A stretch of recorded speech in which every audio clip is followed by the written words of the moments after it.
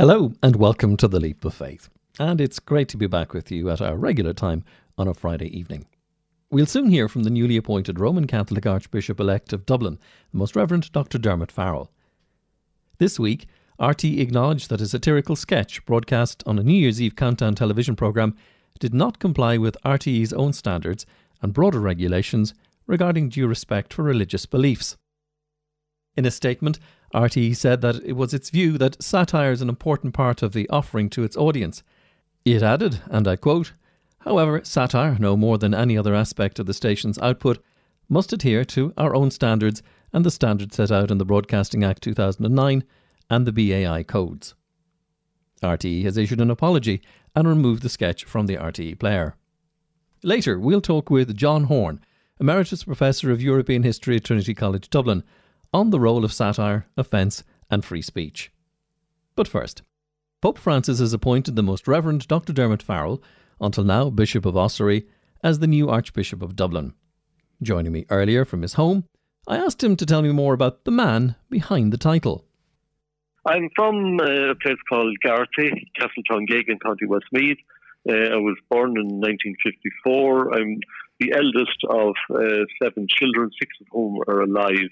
I was born into a farming family, and I went to school locally in the local schools in Castletown-Geoghegan and Streamstown, and then I went to secondary school in St. Inge's College, Mullingar, and then I went on to Maynooth after that. Ordained in 1980, would you have had any idea that you might be looking at the position that you're about to enter? Not the foggiest idea. When I was ordained in 1980, I suppose I was just about familiar with the basic structures of the church in terms that there were bishops and priests and some religious orders, but you weren't even thinking in those terms. I ended up after ordination, I was doing my license for the first year, but I was also working in a parish at the same time. I'm thinking about that young priest in 1980 and what ideas he might have had that might have upset his bishop or his archbishop. He probably hadn't too many.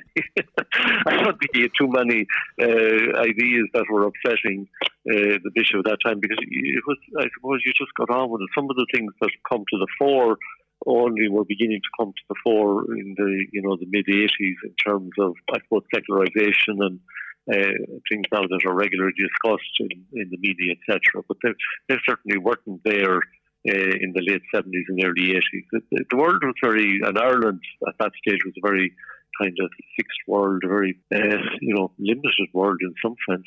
You could, at that time, thinking back, you could visit houses in the parish at that time, and you could visit every house, just almost nearly assuming they were all Catholic, and you couldn't take that for an assumption today. But yet some of those houses might still like to be or consider themselves Catholic, but might be disenfranchised, for the want of a better word. Yes, no. I'm not saying that when I say we could visit, they weren't necessarily all practicing, but because everybody didn't even practice in the 1980s. But some of them do consider themselves disenfranchised for one reason or another, and probably there's more disenfranchisement in recent years than there was back then. But at that time, everybody was almost culturally Catholic as well as practice. Whereas now you have the last parish I was in, I think it was 25% of that parish not Catholic at all. That's a significant change. The Irish Times recently referred to your role as that of managing decline. Is that how you see it? I mean, why is the Catholic Church in decline in Dublin? Well, I don't think it's in decline just in Dublin. There are less numbers practicing their faith. The demographics have changed in terms of people who have come into our country who are not Catholic. There are people who have ceased to be Catholic. The biggest group in Ireland now after the Catholics are probably the Romanian Orthodox, and that's a change. When I was young, it was very homogeneous population. It was largely Catholic. Some of it was practice, I suppose, out of habit, but things have changed in the country, and there's less practice. But there's also a value or an opportunity in that people are more committed now. In terms of to practice your faith now, you have to be able to defend it as well, and you have to articulate in some sense why you're practicing. And there is a cost in that, in terms of, you might find yourself ridiculed sometimes by your colleagues or even by some of your friends because you practice. So you have to stand up and be counted. Closer to home here, the events that happened with the New Year's Eve sketch on television, people were very quick and wanted to show how upset and offended they were. Yeah, because it was a very offensive sketch. There's no doubt about that. It was offensive on two levels. It was offensive on the way that the divine was portrayed, and it was also offensive in terms of its treatment of the way it looked at rape and glorifying rape. Which is absolutely, I was horrified by that.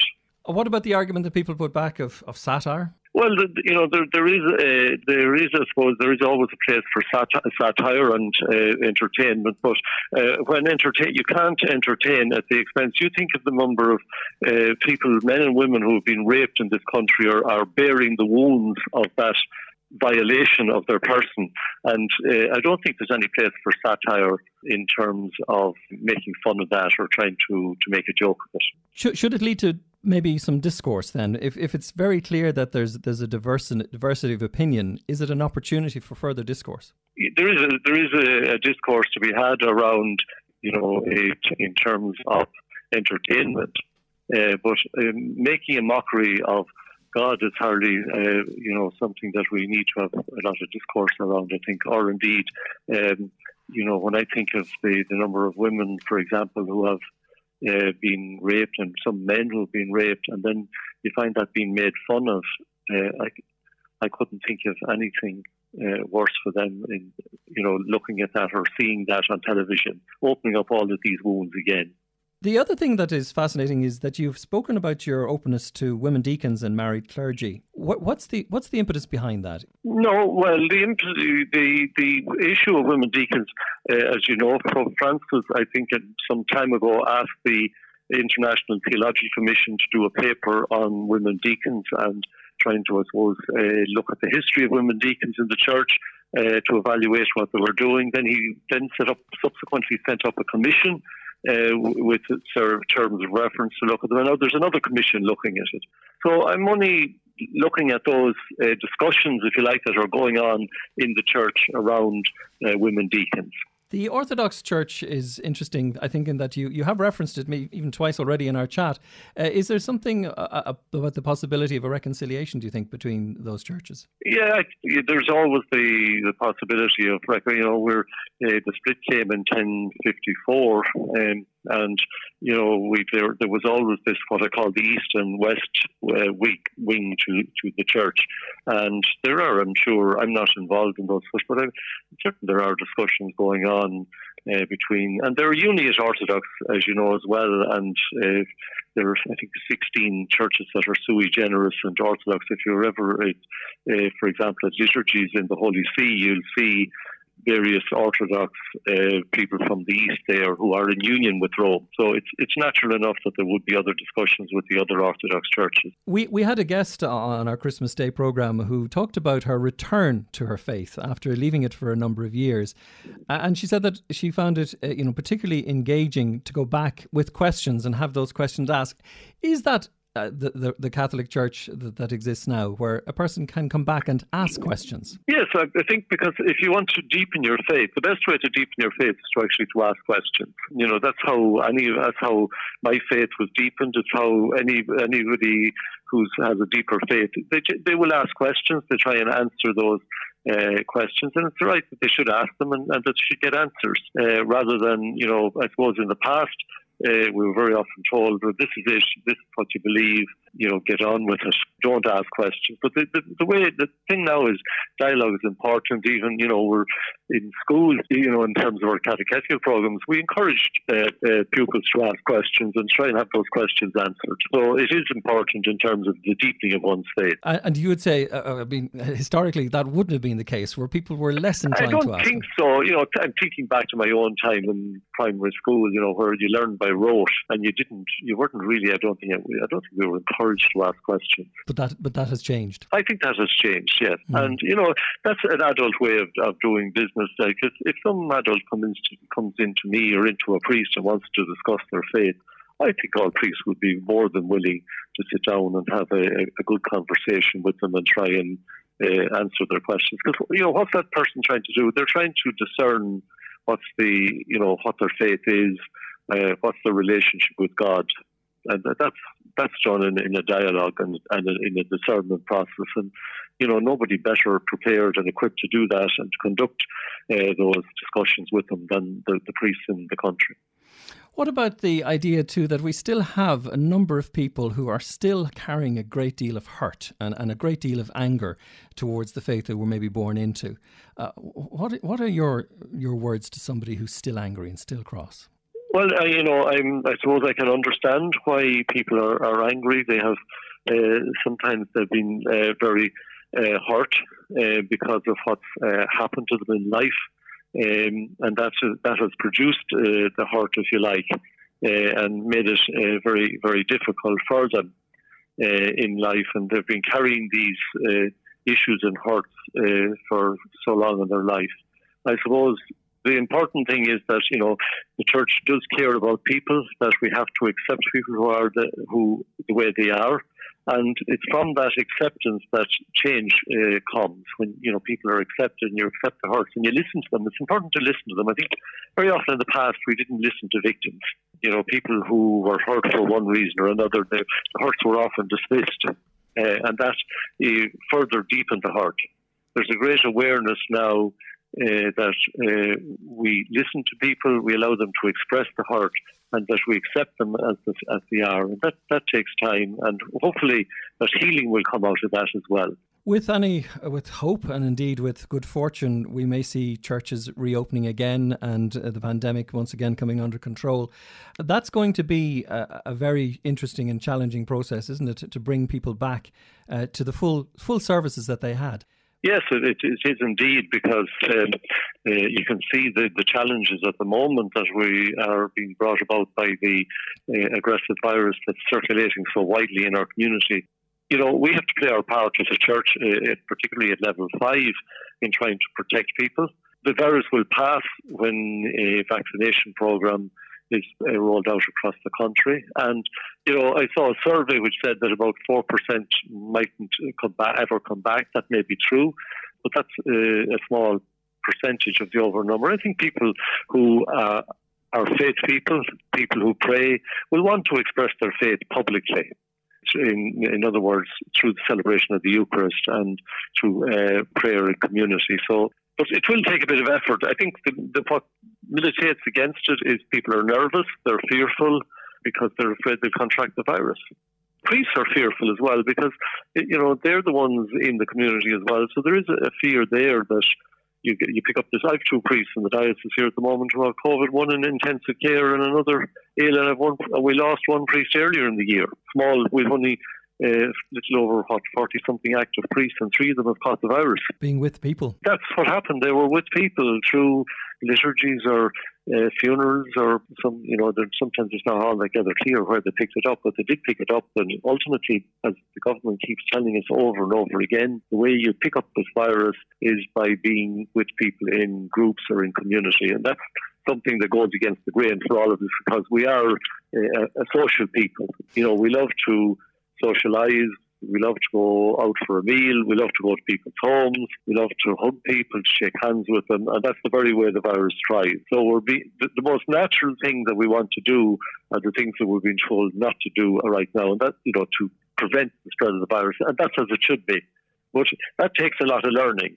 I was out in the street there this morning, and somebody came up to congratulate me. The first thing he did was put out his hand to shake hands, naturally. And I had to say to him, no, let's not do that for your good and for my good, because you just don't know. Archbishop Elect Dermot Farrell, thank you for joining us on The Leap of Faith. Not at all, Michael. Thank you. Thanks. Earlier this week, RTE referred itself to the Broadcasting Authority of Ireland, following thousands of complaints regarding the television sketch, which was referred to in my interview with Archbishop-elect Dr. Dermot Farrell. Time was when it was commonplace for the Church to prescribe books, films and television programmes, and to call out presenters and comedians from the pulpit. In 2018, however, Ireland voted to scrap its blasphemy law. So where are we now? How do we reconcile the tension between freedom of speech and protecting religious sensibilities? I'm joined by John Horne, Emeritus Professor of European History at Trinity College Dublin. John, welcome to The Leap of Faith. Can I begin by asking you to put in context, from an historian's perspective, The experience we've gone through in the last week and the feeling that people have a sense of outrage. Well, I think the sense of outrage goes in tandem with belief, religious belief and other kinds of belief. But since beliefs matter, then people get outraged when they're challenged. And so learning to live both with the right and indeed the need to express beliefs, but also living with the feeling of outrage, the feeling that one might be outraged. And I would say the need to kind of learn a little bit not to be offended, not to be outraged, I think is very important. But how societies do that, how they go about it, varies. We could take two extremes. We know that there are certain fundamentalist societies, parts of the Middle East, for example, in which blasphemy expresses that outrage in the form of a law, which in some cases carries the death penalty. You cannot say, even if you can think, you cannot say these things out aloud in the public sphere. If we go to the other end of the spectrum, I suppose it would be France. France, for reasons that go back to the French Revolution and the clash with the Catholic Church. But when the Republic was firmly established, a century and a quarter ago, in 1881, then blasphemy was eliminated as a crime, as a legal notion. And so in the French way of understanding these things, everybody has the right freely to practice their own beliefs, their own religious beliefs, and indeed to uniting communities in order to do that. But at the same time, everybody also has the right to criticize and to pillory, to talk about in whatever fashion they see fit, the beliefs of other people. And so that notion of both freedom and tolerance is not an exclusively French thing, but something which the French have had much more experience than most of us in dealing with. Is there not an element, though, that if you are going to engage in a level of criticism, which is even, as many cases, part of the academic process, is that there would be an element of finesse in it? What offends more? Is it sometimes the challenge to the person's thinking or the actual delivery of that challenge? Well, that's a good point. And that brings us right on to the issue of satire, I think. I mean, just to go to the very recent case in Ireland on New Year's Eve, the satirical sketch on God and abuse and so on. Would it have been different had it been, it would have been very boring, but would it have been different had it been a level discussion? Was it the fact that it was satire, humour, which gets under the guard and which forces us all, I think, to query our shibboleths, and sometimes it does it with finesse, as you put it, and sometimes it does it rather crudely. Is it a matter of satire, in other words, the way of delivery, which caused the offence? So certainly we've got a range of ways, of means, if you like, of talking about these issues in the public sphere, from satire to debate to actual protest, organised protest. And all of those things, I think, are part of the civic sphere which a civilised and pluralist and democratic society constructs for itself. But historically, we've had various different things that we've had to go at. I mean, if you look back at the history of television, we would have had Hall's Pictorial Weekly, which started to bring county councillors to people's focus through satire. And then we moved on to the more present day where we have things like Callan's Kicks. You make a point which I thought was really interesting about sometimes that in Ireland we've tended to allow other people to do our satire for us. Well, it depends which kind of satire. You know, I think that the examples you give, going back to Hall's Pictorial Weekly, show that we've actually developed a very robust tradition of political satire and comedy in this country. And I think we've all benefited from that. But because of the importance of the sacred in all societies and the relationship of the sacred to the power of Catholicism in Ireland, it's taken us much longer to do that. And I think our satire has been much, much more circumspect there. And it does seem to me that in that regard, there is quintessential Irish satire about both the institution of religion and the beliefs of religion, but it tends to have been made offshore in the United Kingdom. So if you go back to Dave Allen in the household name by the 1980s, but in the UK, of course, watched from Ireland, but in the UK, head on attacking both religion institutionally, but also in terms of its beliefs and dogmas. And even, I think we shouldn't forget that the wonderful Father Ted series, which has perhaps been, with its affectionate edge, has been more about the institution of religion than about the beliefs, although sometimes it's about the beliefs. That, of course, was made by Hat-Trick Productions for Channel 4 in Britain. It's as if in this area of satire on religion, we in Ireland have benefited, as we have in certain other areas, from having a more liberal neighbour. Can you expand a little bit more on this idea of the power of the sacred? It's an awful phrase, the sacred cow, but that there are there still things that you believe would be still sacred and that nobody would go near? I think that inevitably and almost by definition, there are things which are and always will be sacred, but that doesn't mean that we shouldn't go near them. That's the distinction that I draw. What I feel is that the ultimate mysteries of life and the mysteries of who we are as human beings, those our origins and our ends, those are questions of the sacred. And all societies have addressed those in different ways. Organized religion has actually only been one of the ways, very important way, but in more recent times, only one of the ways of addressing those issues. So the sacred is always there, it seems to me. But if the sacred is expressed very differently by different people in the same society, then the sacred itself becomes pluralist. Let me just give you an example. Many Christian believers would believe, and many religious believers more generally, would believe that God created humankind. I believe the opposite. It seems to me that humankind invented God. We simply don't know what the ultimate mystery is, but in order to fill that space very creatively, we invent gods and myths of various kinds.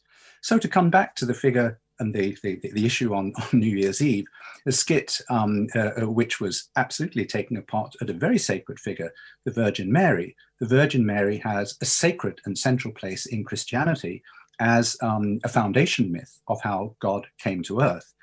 For me, as an atheist, I look at it, and for me it's a very powerful story, but it's one which humans have invented themselves in order to explain their own origins. And it's only one of those myths. There are many, many more. And that means that I have a very different stance to it than others. So when the sacred is plural, when we have different versions of the sacred, we both have to learn how to respect each other's versions, but also how to take other people's criticisms of our own versions. I suppose for me, the bottom line is that nobody and no single organization has a monopoly on the sacred. John, is it possible that freedom can ultimately oppress? I think there is that danger. And wouldn't it be ironic if we arrived at that situation having abolished blasphemy? Is it the case that the freedom of speech, the freedom to engage in polemic and satire can actually be oppressive, might actually, ironically, put us back in a position in which certain groups in society feel oppressed, actually are oppressed? It's interesting in that regard that the Conference of Catholic Bishops in Ireland didn't oppose the 2018 referendum eliminating blasphemy on the grounds that blasphemy could be used in certain parts of the world to oppress religious minorities. I think they were probably thinking about the position of Christianity in certain Islamic countries. So it would be very ironic if we ended up in that position. And I think there is that possibility. We could engage in either polemic or satire in a way which did pointlessly destroy, tear down other people's faiths and identities. And I think that would be a very bad thing. So the onus is on the people who are debating, who are creating the satire, to ensure that in some way this is constructive, that at the end of the day, it produces self-reflection, that it produces a dialogue. In other words, that it's part of the civic culture. So how we do that, how we build up that civic culture, and how we do it both respectfully and critically, it seems to me one of the central tasks that we have. I find it a very exciting one in contemporary Ireland. In a decade, it seems to me that we've come from being, in cultural terms, still a somewhat repressed society. We've leapt to the forefront of liberal pluralist societies with a more or less secular state. So how we proceed from that to, put it this way, construct civic rules of engagement in which all of these issues, not just political power, but the sacred, and the power that goes with the sacred and different belief systems, how those are all up for debate, all up for criticism, all up for laughing, without any of us feeling that we are being oppressed, is a really, really important task. And I would just say in conclusion on that there is a difference between being offended and being oppressed. A lot of people at the moment, I think, talk about feeling oppressed in their religious beliefs. I think that they're simply feeling offended because these beliefs are now being challenged in a way that perhaps they weren't before. We all, I think, have to learn how to develop a slightly thicker skin and to deal with our own feeling of being offended, but recognize that, unless it really is the case, that we're not actually being oppressed. And I suppose the thought that pops into my mind really here is that if the person of faith is simply using their faith to hold on to their beliefs, they may not feel they need anything else in order to defend that belief. That's right, and of course they're perfectly entitled to adopt that position. They don't have to listen to the polemic. They don't have to engage with the satire. They don't have to do a whole range of things which are permissible in our society, but which they might feel contravene their own religious beliefs. That's part of the freedom. There's a whole range of things that you don't have to do. Including being offended. Including being offended. Just while we're talking about the idea of satire, some other countries in Europe have dealt with this in many different ways. Denmark, and I'm coming back again to your area of expertise in France. What is the distinction that they have in how they deal with it? Well, I think it's perhaps a cultural question. I sometimes felt, as an example of oppressive use of satire, that in the Netherlands, in Denmark, certain of the publications of the cartoons of the Prophet, which of course contravened Islamic tenets, were done simply with the aim of oppressing and inflaming Islamic feeling. In the case of Charlie Hebdo in France, one of the things which was rarely said at the time is that in its anti-clericalism, its secularism, Charlie Hebdo was absolutely Catholic in the old sense of the term. That's to say, it took potshots at all religions, universally, and indeed starting with Catholicism. And there's a long tradition of that in France, of satirical writings and satirical journals which have been anti-clerical, going back at least 100 years.